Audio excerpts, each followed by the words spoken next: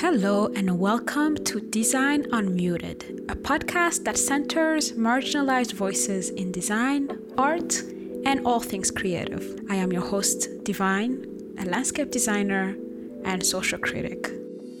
Welcome everyone to another episode of Design Unmuted. I am joined by my very good friends, Megan and Kao. Megan is a graphic designer and art director, and Kao is an animation director and illustrator. Kao has generously accepted to host us in her apartment for this recording. This is the first recording in person. It's really exciting. She has also given us some good food, and Megan has brought some bubbles. So we're sipping on some Prosecco. It's like the best setup for a podcast. So I'm going to invite you to introduce yourselves. Who would like to go first? Oh, thanks. Yeah. I guess I will go first.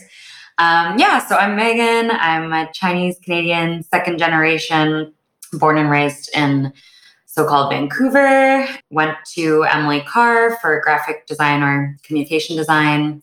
Have been kind of in the industry, whether that's working in-house for different brands or at a studio as a graphic designer, and then took on some art direction, production work, and have now just been living that freelance life of panic and anxiety, but also, a lot of good wins as well. Yeah, I feel very driven and motivated by human connection, storytelling, trying to find ways to use what I call my medium as a way to connect with others and also process my own identity shit. I don't know if we're allowed to swear on this. Oh, 100%. I'm like, we have the Prosecco. I'm like, we're good. Yeah, I think that's little ramblings about me. Oh, awesome. Thank you. My name is Kaho Yoshida, and I'm from Japan. I'm an animation director and illustrator. I'm from Tokyo. Well, I'm from Fukushima, and I moved to Tokyo. I grew up in Tokyo, and then I moved to Canada by myself when I was 15 to learn English. I went to high school in middle of nowhere, Ontario, and then I moved to Vancouver for university, and then I graduated from animation major in 2015, and I worked in a studio for a year to get my permanent residency, but other than that, I've been freelancing for the past 6-7 years. Wow. I cannot. I focus on mixed media animation using stop motion and cell animation. And so I work on mostly commercial projects, but I'm making a personal film right now. So I like to do personal projects as well. And I also make some comics on Instagram. Yeah, they're amazing. I love them. The influencer here. Yes. Yeah. How many followers do you have? Like 1 million? Just casual, 25K. Oh gosh, casual. I'm sitting at 400, so there's that. Well, it's like my herpes account has 25K. Oh, Yeah. so I have an Instagram account called My Boyfriend Has Herpes. I started it anonymously with my partner, but then I have a personal animation account as well. Nice.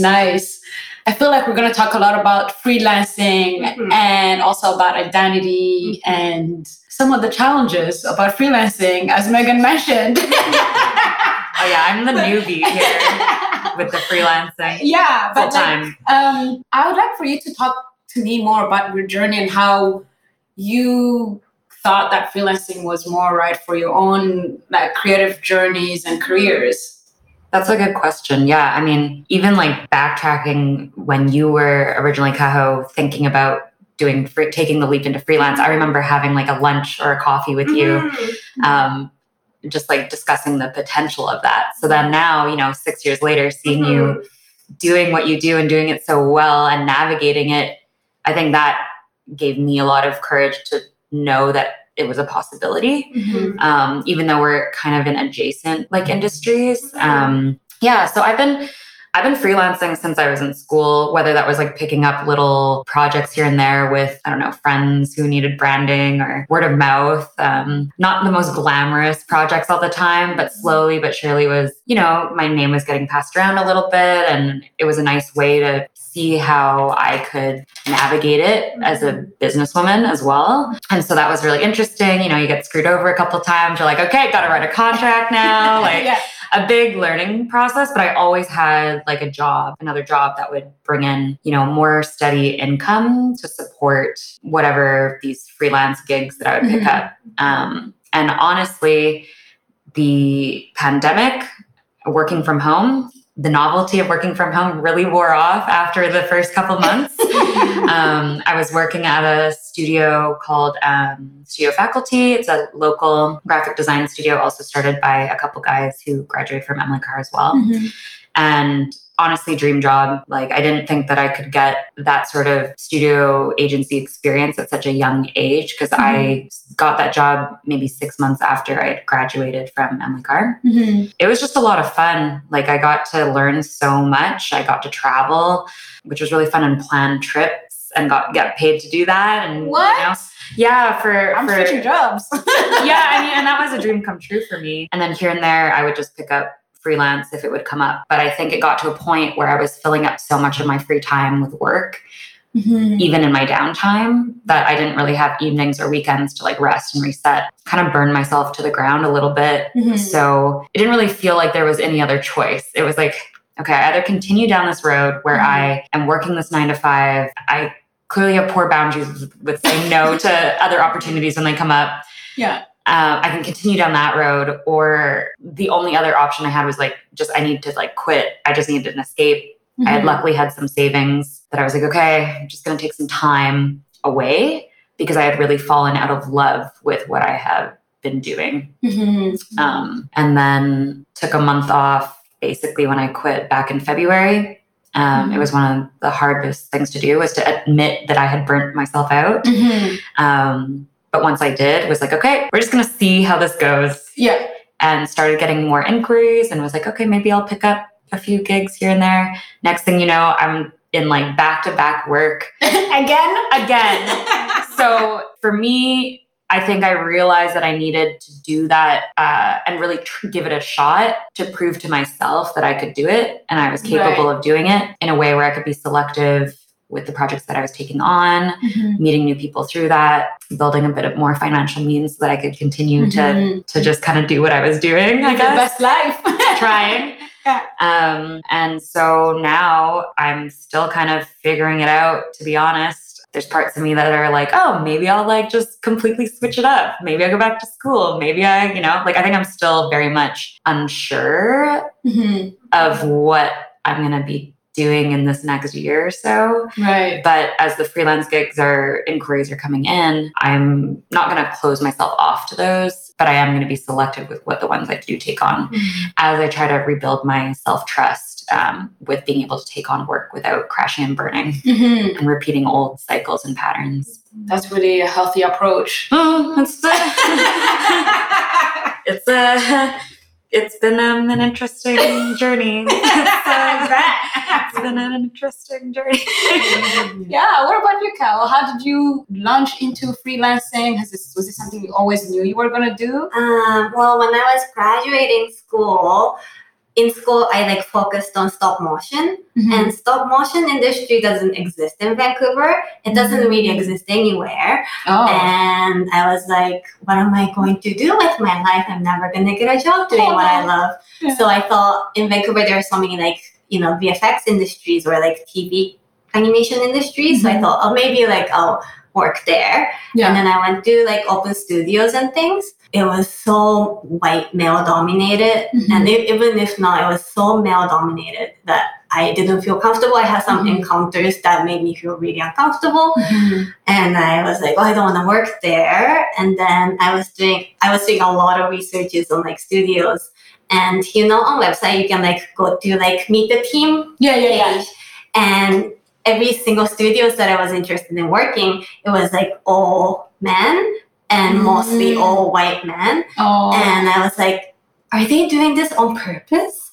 And if not, does it like ever occur to them that there is like no representation of women or women of color? And do I want to put myself in this environment? And the answer was no.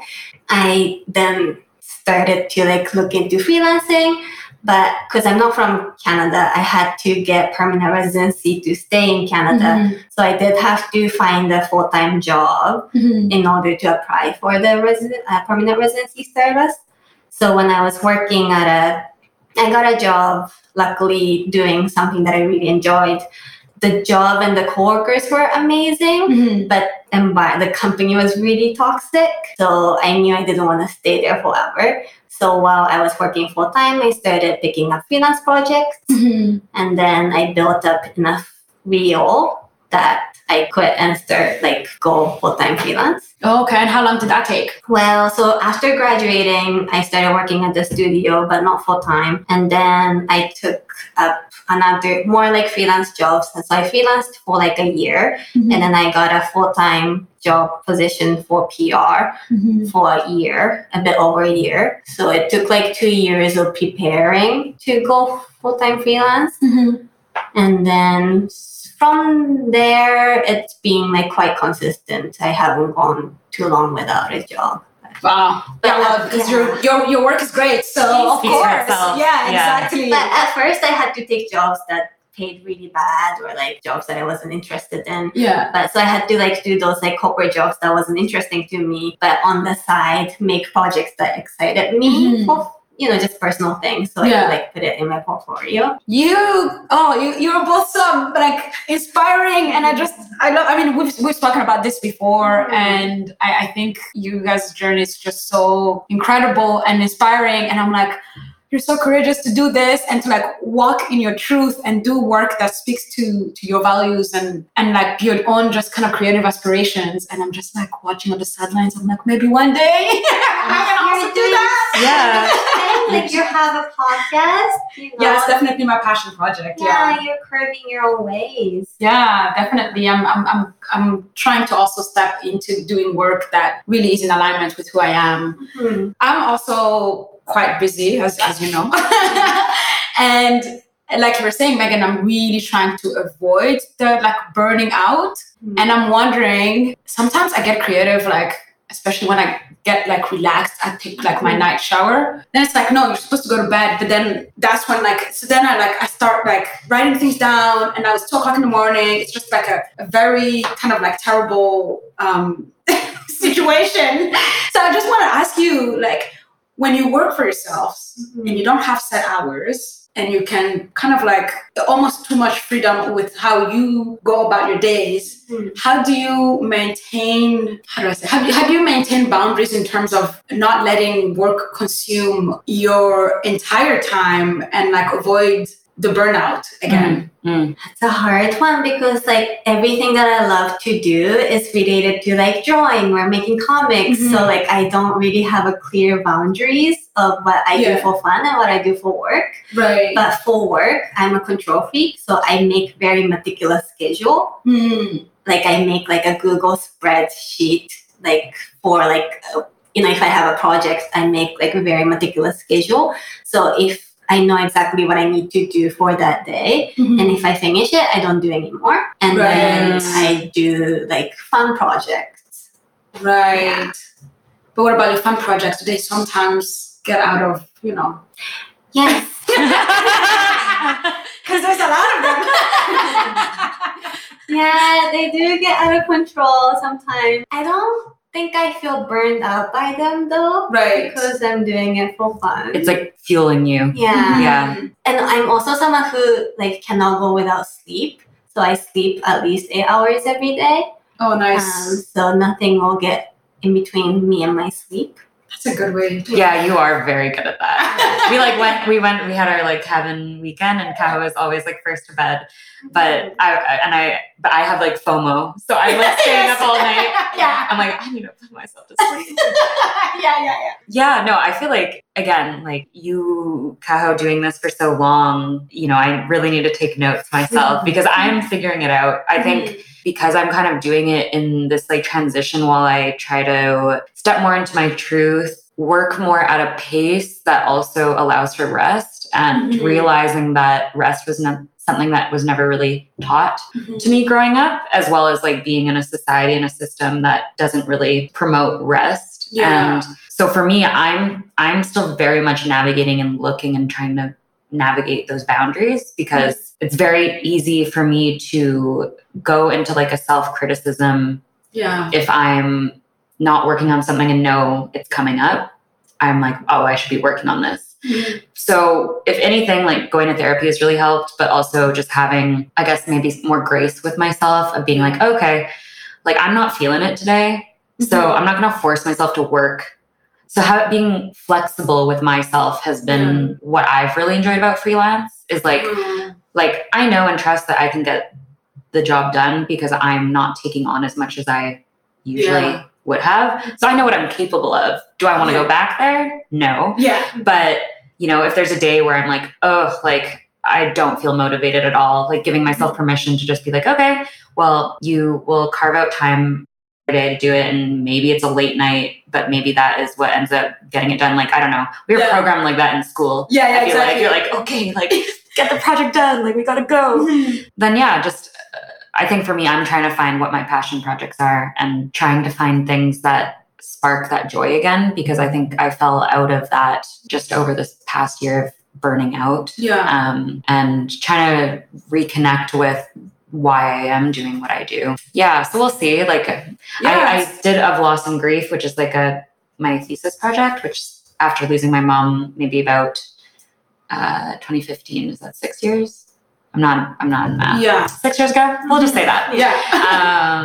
So after she passed away, that was such a life-altering experience that it just shifted everything, right? And then pandemic, that also flips everything on its head. So I've also just been trying to be like, I'm also just still grieving.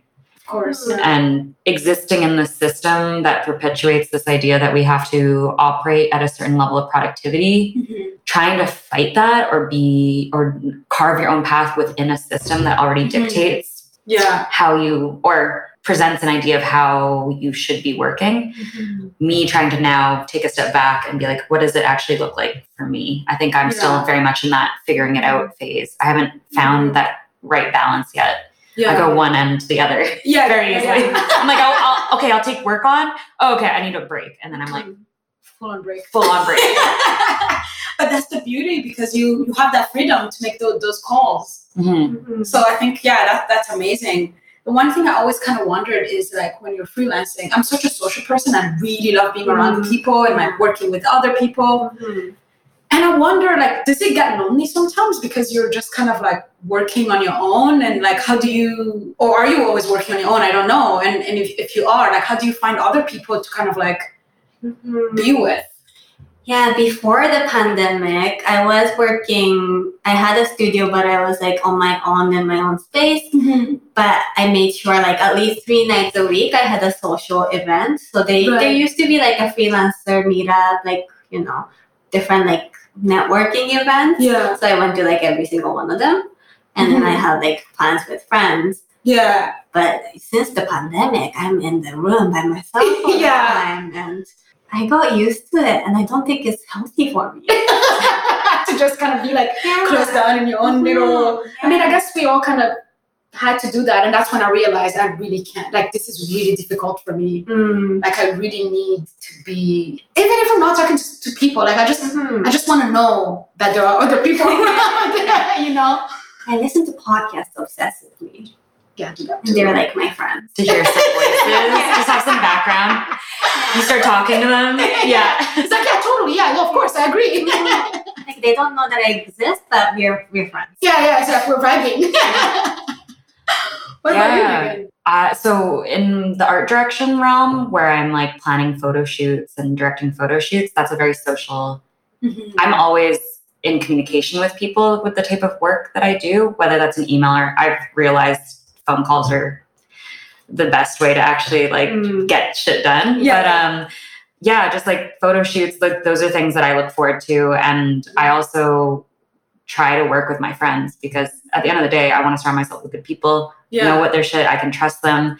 So shoot days are amazing. They're like the most fun, but then all the kind of like prep and the post, you're like very much zoned in on yourself. And a lot of it has to do with like emails and whatnot. So I'll go out during my day. I'll go to a cafe. I'll meet a friend for coffee outside and catch up and whatnot. And then answer a few emails, and I'm like, that's my work for the day. Oh, I do the next. you're living your best life, truly. Again, that's one side of it. The other side is like in a dark hole. Like, I'm just being like, what am I doing with my life? Yeah. And then like things like this, I mean, we've been trying to get together for so long, but even just in the few social like walks that we used to do and things like that also is just really nice connecting with others that are going through this. Like, we're all going through it. Yeah. That's the biggest thing is I'm like, the more people I talk to, the more common experiences I realize we're all having right now. Yeah. And it's not normal to force ourselves to feel like we need to operate at a certain level. Totally. Because we're all like, if we all just acknowledge that we're all here and all going through something, maybe we can like slow it down. So yeah, especially with the pandemic, like I realized I was constantly on edge, living in like constant fear. It's just like, and it's like now, you know, because we're vaccinated and like having, like I felt relieved, and I didn't realize I was carrying that much weight and anxiety around this until like now. And I'm like, we need this thing to be over. Like I can't, I really can't, on top of the other stresses of life, to have this thing that kind of is pervasive to everything. Totally. It's just well, really living difficult. In a fear state, like living in fear, and you know, also with kind of like the Asian hate stuff, and even just being a woman and hearing about like attacks or things that would happen in the city, it's so easy to feel like, okay, well, with the pandemic, with all those added things on top of that, to just like curl into a ball or just stay in your comfort, which is your safety, which is home. But then realizing when you do go out and you interact with others, how it's also nice to just feel normal. Some sense of like normalcy. Like even going for a walk and like seeing kids playing, you're like, oh, right. Kids are still just being kids. Yes. They're still in the playground. Yeah. And there's still joy and laughter. Yeah, definitely. All right. I just want to take a moment to thank the Real Estate Foundation of BC for sponsoring this episode of Design Unmuted. The Real Estate Foundation of BC is a philanthropic organization working to advance sustainable land use and real estate practices in British Columbia. They do this by funding projects, connecting people, and sharing knowledge. Their grants support not-for-profit organizations working to improve BC communities and natural environments through responsible and informed land use, conservation, and real estate practices. They're particularly interested in land use projects that contribute to the upholding of Indigenous rights and title and racial equity and justice. You can learn more at www.refbc.com. Thank you for your support of Design Unmuted. Now, let's get back to it. Actually, talking about the Asian hate that came way more at the forefront with the pandemic, especially here in Vancouver, so-called Vancouver. I know you were quite vocal at the protests. We've talked about identity, our own cultural kind of identities, and how we try to embody those in a world that doesn't necessarily embrace us. And I'm wondering how do you bring that forward in your work, or is that something that like you use your work for your own kind of a cultural affirmation, or like exploring your own identity, and especially when you do clients work, because that's what I should say, like especially when it comes to clients work, it's like, is there room for that kind of stuff? It depends. Like, because I make animation and often I design characters.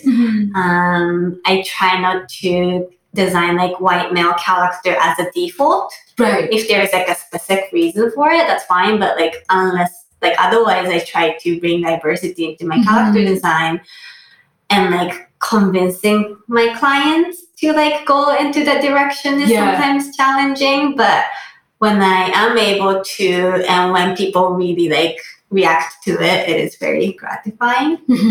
But yeah, it's hard. Definitely.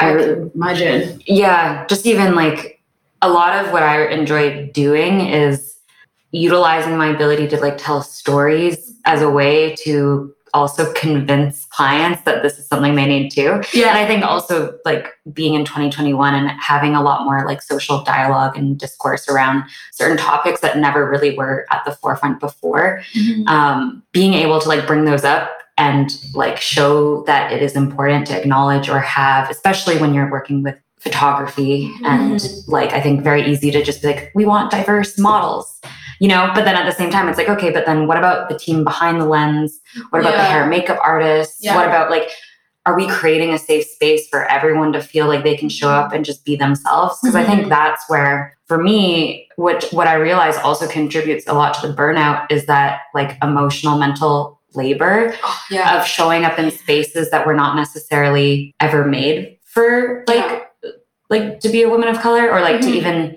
be an Asian woman in a director role or telling brand stories. Like I realize, and I've had a lot of discussions with other colleagues and whatnot, that even just showing up and being exactly who you are is the work. Like it is work, but it also allows and carves space for other people to see that it's possible. And you're constantly working against, like, I don't know, this feeling that you need to prove that you belong at the table, or you feel like you need to, and even if it's like, it's unsaid, right? Yeah, of course. Yeah. But it's still present, and that still takes a toll. Yeah. But at the same time, I've realized it can be very much celebrated in the community with clients if they also, I don't know, my biggest thing is that I want to work with people that also have similar values. Yeah. Do you value, like, you don't just work with me for my work, you're also going to work for me because of my opinion. Right. And so, yes, you're going to say, hey, this is the idea that I have, but you know that I'm going to come back to you with my own personal research. Of course, yeah. To show like, hey, but have you thought about it in this way? And whether or not they're receptive to that, you know, that's something that I also am trying to learn to let go of. Like, I don't need to hold every single project to that degree of like, I need to make an impact. Right, yeah. Because it does take a toll. Yeah. But when it happens so organically, you end up working with people who share the same values. It doesn't make work feel like work. Yeah. It actually is so enjoyable. And that's kind of like, why can't we just, wouldn't everyone want to work in that sort of setting? Like, can we just, like, we chose a creative industry for a reason. Like, let's enjoy ourselves. Let's be able to show up as ourselves. Let's create spaces for others where they can show up and be themselves unapologetically. Totally. Easier said than done. Oh, no, of course. But yeah, I think it sounds like you're doing a great job at it. At least it sounds like if you're a freelancer, like that ability to be able to be like, hey, I'm going to choose who I work with, allows you to then be able to step into the work that's in alignment with your values, right? And I mean, it didn't happen overnight, right? Like, I've built so many genuine friendships with other people who have lifted me up or said my name in a room that I wasn't in, you know? So I feel that in turn, like if we all just are in a supportive network where we're trying to lift each other up, you know, like I want to share, like if I get an opportunity, I want to share it with my friends who aren't just my friends, but they're also very talented in what they do. Why not? Like it doesn't need to be in competition with one another. We can all, there's enough room. There's room for, there's room for everyone. You know, Yeah. And the scarcity of this idea that there's limited positions and roles is such a lie. Yeah, no, the scarcity mentality is the worst. Yeah. And it's such a lie. Like there's room for all these things to be existing and flourishing, and everyone has, honestly.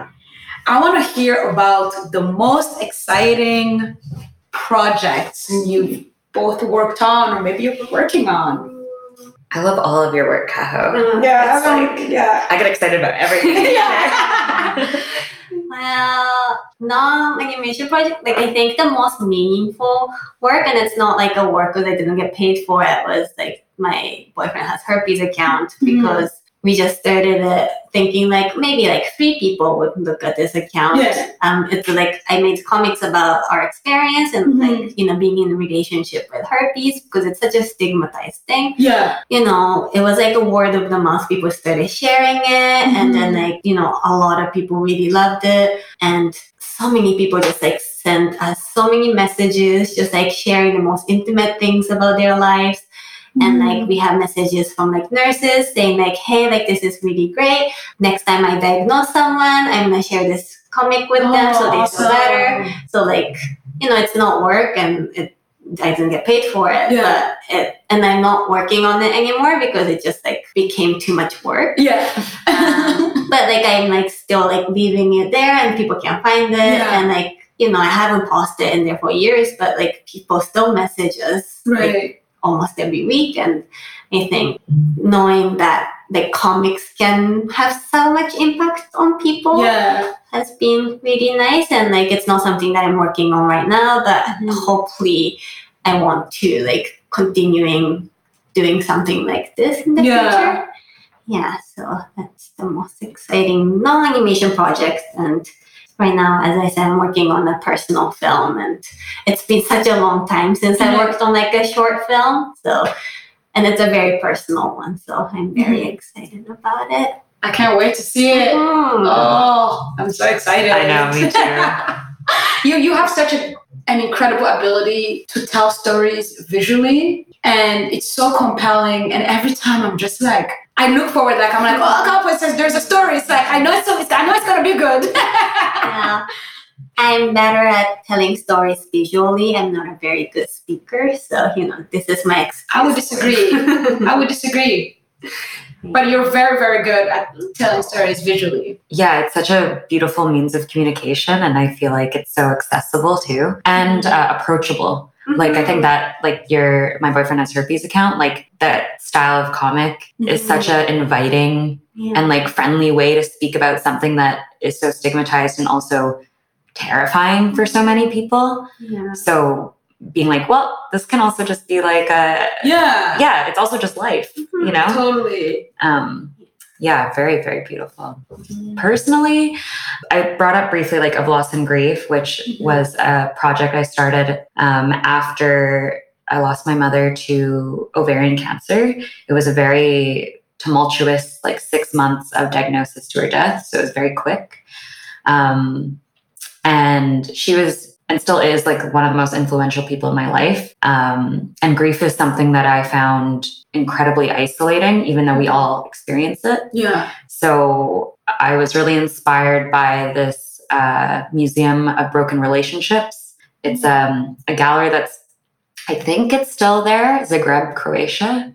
I was lucky enough to visit it in my travels. My friend showed it to us, and it was using objects as a means of storytelling. So about a relationship. And so I was thinking about, would that be interesting to do with grief?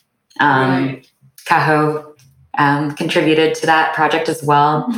And it was really an interesting way to connect with others. Just having this unspoken understanding between grievers or people who have either lost their parent or a loved one. There's this unspoken understanding of that process of, maybe especially in Western culture, the way that we approach death. You know, you have your whatever funeral, you grieve, and then you have to go back to your normal life. And that was for me, I was like, how can I go back to the way things were? Because it's so like, I could never go back to the way, and I think similarly with pandemic, that probably happened with so many people. And so you're in this like internal conflict of being like, oh, I'm still going through this like huge emotional process where, you know, the flowers start to dwindle, the cards, the check-ins. People don't know how to talk about grief. So maybe having a space where you enter and grief is already present. Right. And so it's already on the table. So you can choose to interact with it whatever level or degree that you want to. So there was also a gallery, publication, and a website. So it was just a way of sharing stories of grief and kind of showing how unique of an experience it is, but also at the same time how each of those individual stories connect you in a certain way, so you don't feel so alone. Because grief kind of hits you across the head, like you don't know when it's going to strike. Yeah, totally. It can literally just come with like the change in weather, and it brings back certain memories or a time of year, holidays, things like that. And so 6 years later, I'm still going through that journey. Of course. Yeah. So that's a project that I was very proud of because it allowed me to connect with others. It allowed me to also process my own grief head on. It was very difficult to do. Oh, I bet. Lots of tears, still lots of tears, but it definitely made it feel less lonely. Yeah. And then knowing that other people felt the same way, kind of like what you said, Kaho, about it just happening so organically. That was something that felt like I really was doing it for me. Yeah. Without any motivation of trying to monetize it or do anything outside of what other people want. Like it felt like the first project that I had really done for me. Right. Because everything else was, I'd always be like, oh, how can I get a good grade? Because that was a programmed thing.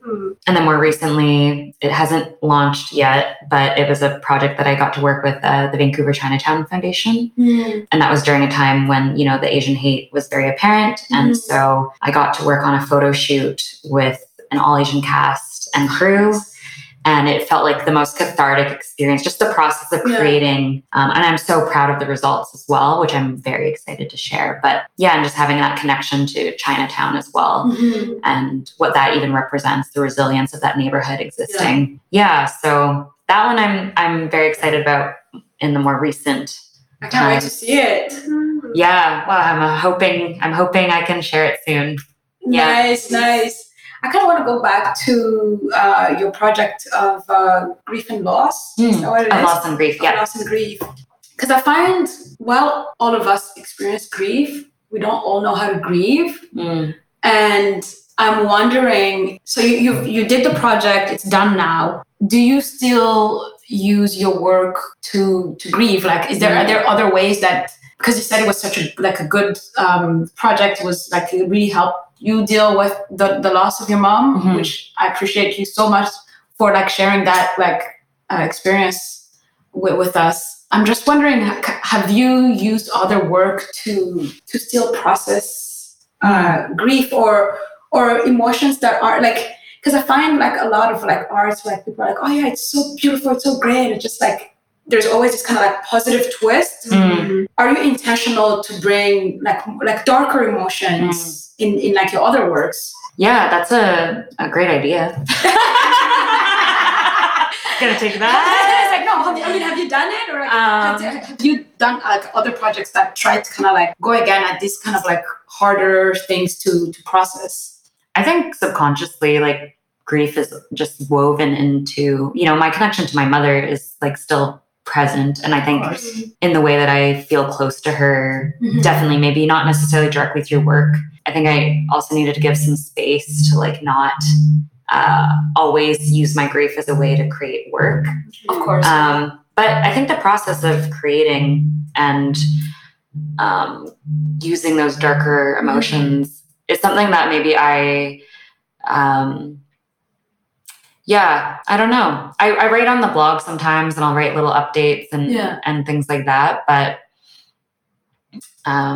that kind of next chapter of tapping into that side, I don't think I've gotten there yet. I think I definitely feel pulled to, but it's just carving out that time and energy to do it. But I like the idea. Stealing it. Do it. Stealing it. What about you, Kao? Yeah, for sure. I tend to make things that are humorous or cute, not cute, but lighthearted or whimsical. But the film I'm making right now, I decided to make it after dealing with my sexual assault traumas in therapy, and it's a topic that I've been wanting to express since Me Too movement came up, and that was an idea that I've been trying to make. But I think after working through it in therapy, I finally feel ready to make it into work. Yeah. And usually when I make animation, I want to make it lighthearted or digestible. So tie a little cute bow on top so people can watch it and feel good about it.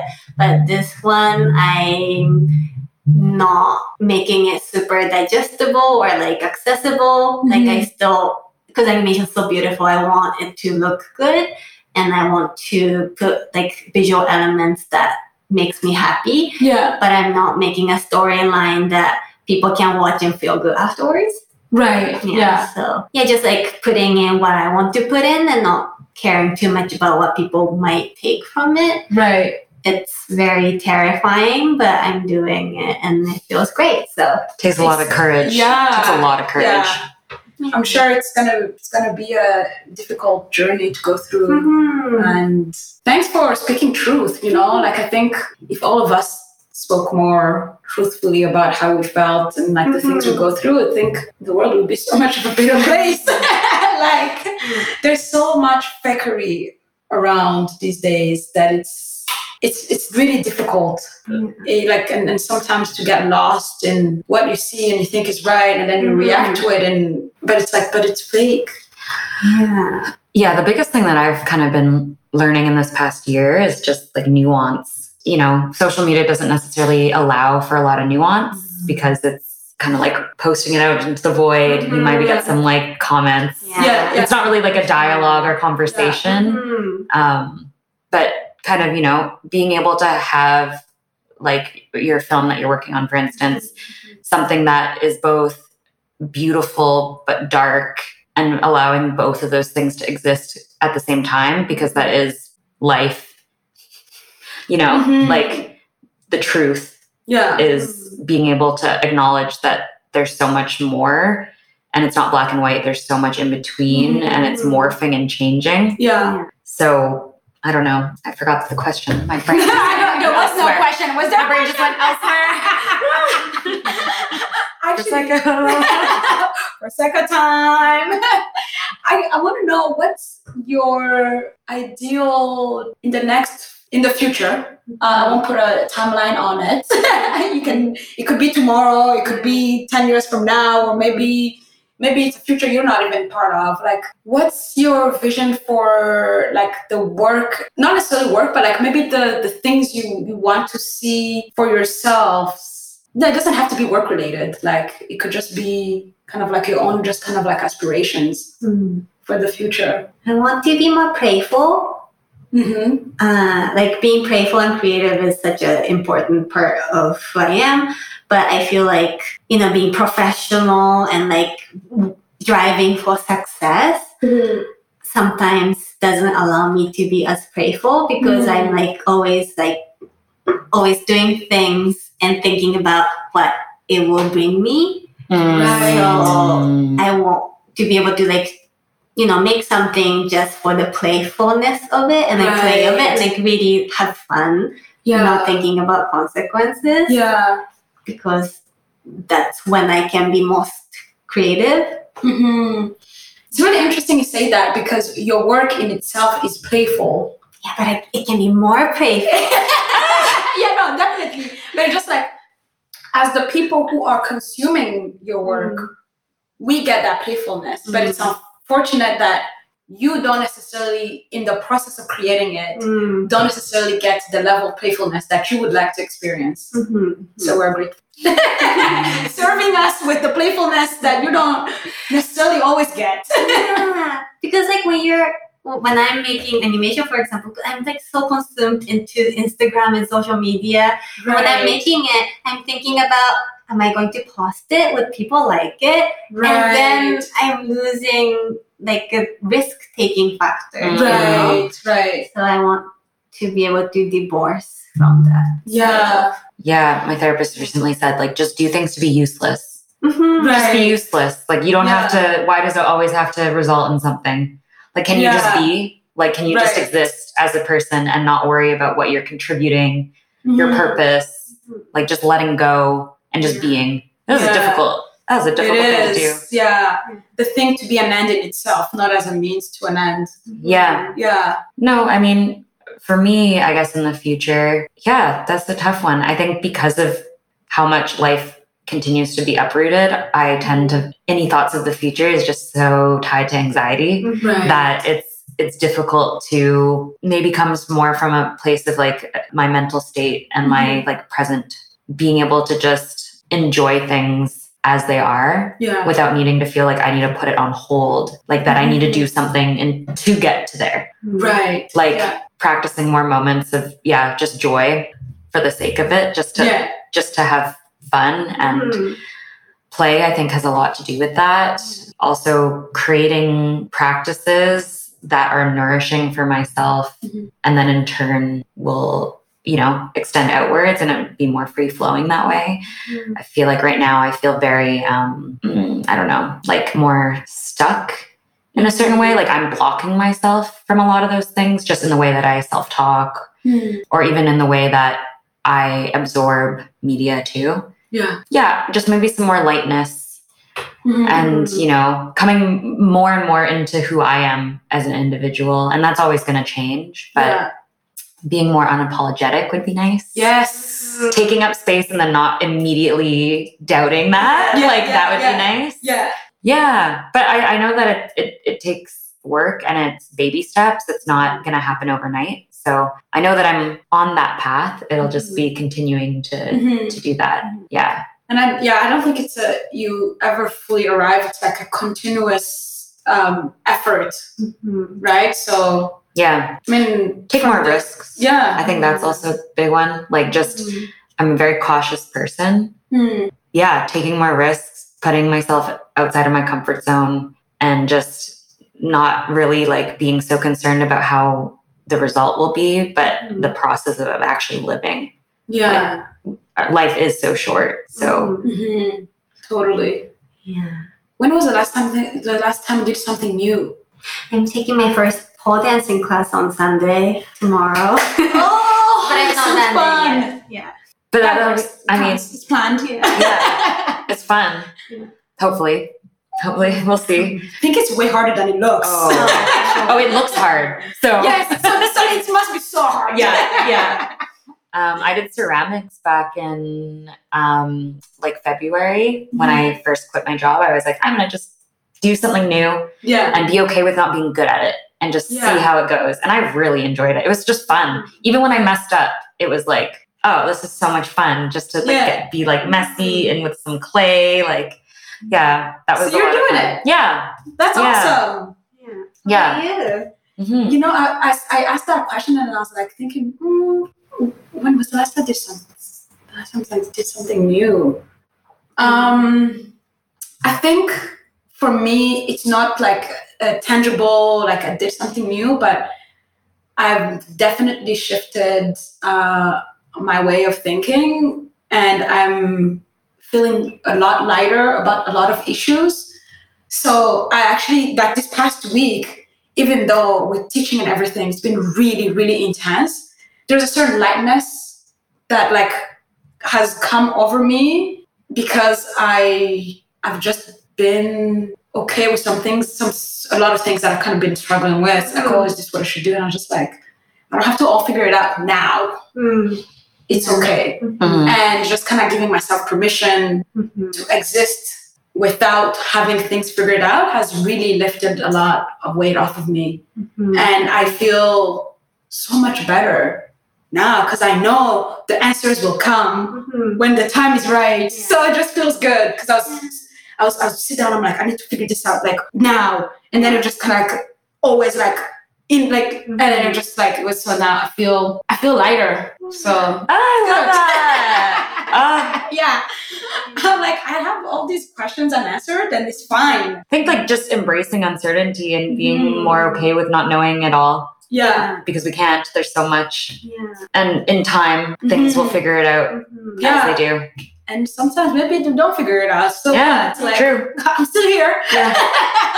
So it's fine. It's fine. But I think we're coming up to time. Wow, we've been talking for almost an hour. Went by quick. It went by really quick. Yeah. So I want to give you an opportunity if you want to ask me a question, and then we can wrap it up. Ooh. Oh my gosh, no! This is dangerous territory. Tell me the darkest secret. Oh, yeah. I have to kill you after. Just kidding. I have a question. If you weren't doing what you're doing now, let me rephrase. If you can be really good at another job, what would you want that job to be? Like a profession. Ooh. Like for example, if I could be really good at it, I want to be a dancer. Right. Okay. I would be a carver. Whoa. Oh, So soothing. Yeah, I think I was thinking like, I'd really do make a lot of things with my hands. I could probably make furniture or I say this and I'm realizing I'm actually trying to work my way to that. I have a dream of becoming a public artist. I'm doing installation works. Yeah. And really just exploring different materials and what you can make and different colors and making statements in place. If you see something, it's just you want to interact with it in a certain way. So I'd be a carver of some sorts, different mediums. Very cool. I love that. Yeah. Okay. I mean, kind of building off of a question you already previously asked, but our desire and need to always spin something into a positive light. Are there topics that you want to kind of delve into within this work or other work or whatnot that maybe talks or sees the other side or a very real side? I think I engage with a lot of social justice issues and engaging with kind of marginalized communities and how do we uplift ourselves and each other. The one project that I've really been thinking about deeply that I want to do and I'm not quite sure and I'm kind of conflicted about is I was brought up Christian and Catholic. So I'm not religiously Catholic anymore just because there's so much internal struggles with that whole thing. Yeah. But because of the brainwashing part of it is that there is some guilt that is associated with being able to question. I know that it's happening, but I know that I'm also right in rejecting that. And so for me, something that I would really love to do is to show kind of the sacred rituals that used to happen in my home country before Christianity came and essentially destroyed our own spiritual practices. Yeah. And I've been feeling it's a void in there's a spiritual part of myself that I'm not able to connect to because I'm not aware of it because it was stolen. And I feel where you're at unease because it's I've got a scratch, but it's a long kind of more kind of life thing that needs to happen. What was your question? No. It was what other topics do you want to explore? I think that's definitely a huge one. And the problem with it is even say I talk to my family, I'm oh yeah, this is kind of messed up. It's the moment you criticize something that people have an attachment to, they're blocked off. Right. And so I'm also trying to figure out a way to how do I engage with people without necessarily offending them and what their spirituality is, but also shedding light to the horrible practices and the history behind this thing. Yeah. Right? So that's a hard one. I feel it's not the same thing, but talking about Western ideas. Because of my education in Canada, I know more about Western feminism and race issues and things like that. But when I go back home, Japan is such a heteronormative, patriarchal society, and I see my female friends or my mom dealing with things like that, but they don't question it because that's just how their life is. Right. But because of my education in the West, I can call things out and explain to them why it's messed up and why they shouldn't be have to do that. But by telling them about it, then they have to question it and feel bad about what they're doing. But then I get to leave and live in the Western society, but they have to have this knowledge and deal with it where they don't have the support or people they can talk about it with. So that I'm I'm just West spraying to my Japanese family or friends and it's just selfish. And am I actually helping someone or I'm just feeling better about myself? I think knowledge is power though, right? And it's difficult because it's when you realize, because sometimes I've been in a situation where it's oh, you go through things okay, this is cool. And then later you realize, holy smoke, that was really messed up. Yeah. That was fucked up to a level that I didn't understand then. Yeah. but you are still empowered to know because maybe you will do things differently, or even knowing what you are going through is still good. Like, so, I mean, like in my perspective, I feel like I don't think like it's selfish, because also these things take time. Yeah. So the first step is like, okay, awareness, and it's like maybe one day they'll be like, hey, how do you think I should go about this? Yeah. Right? Maybe you don't have the support system. You can still support from afar.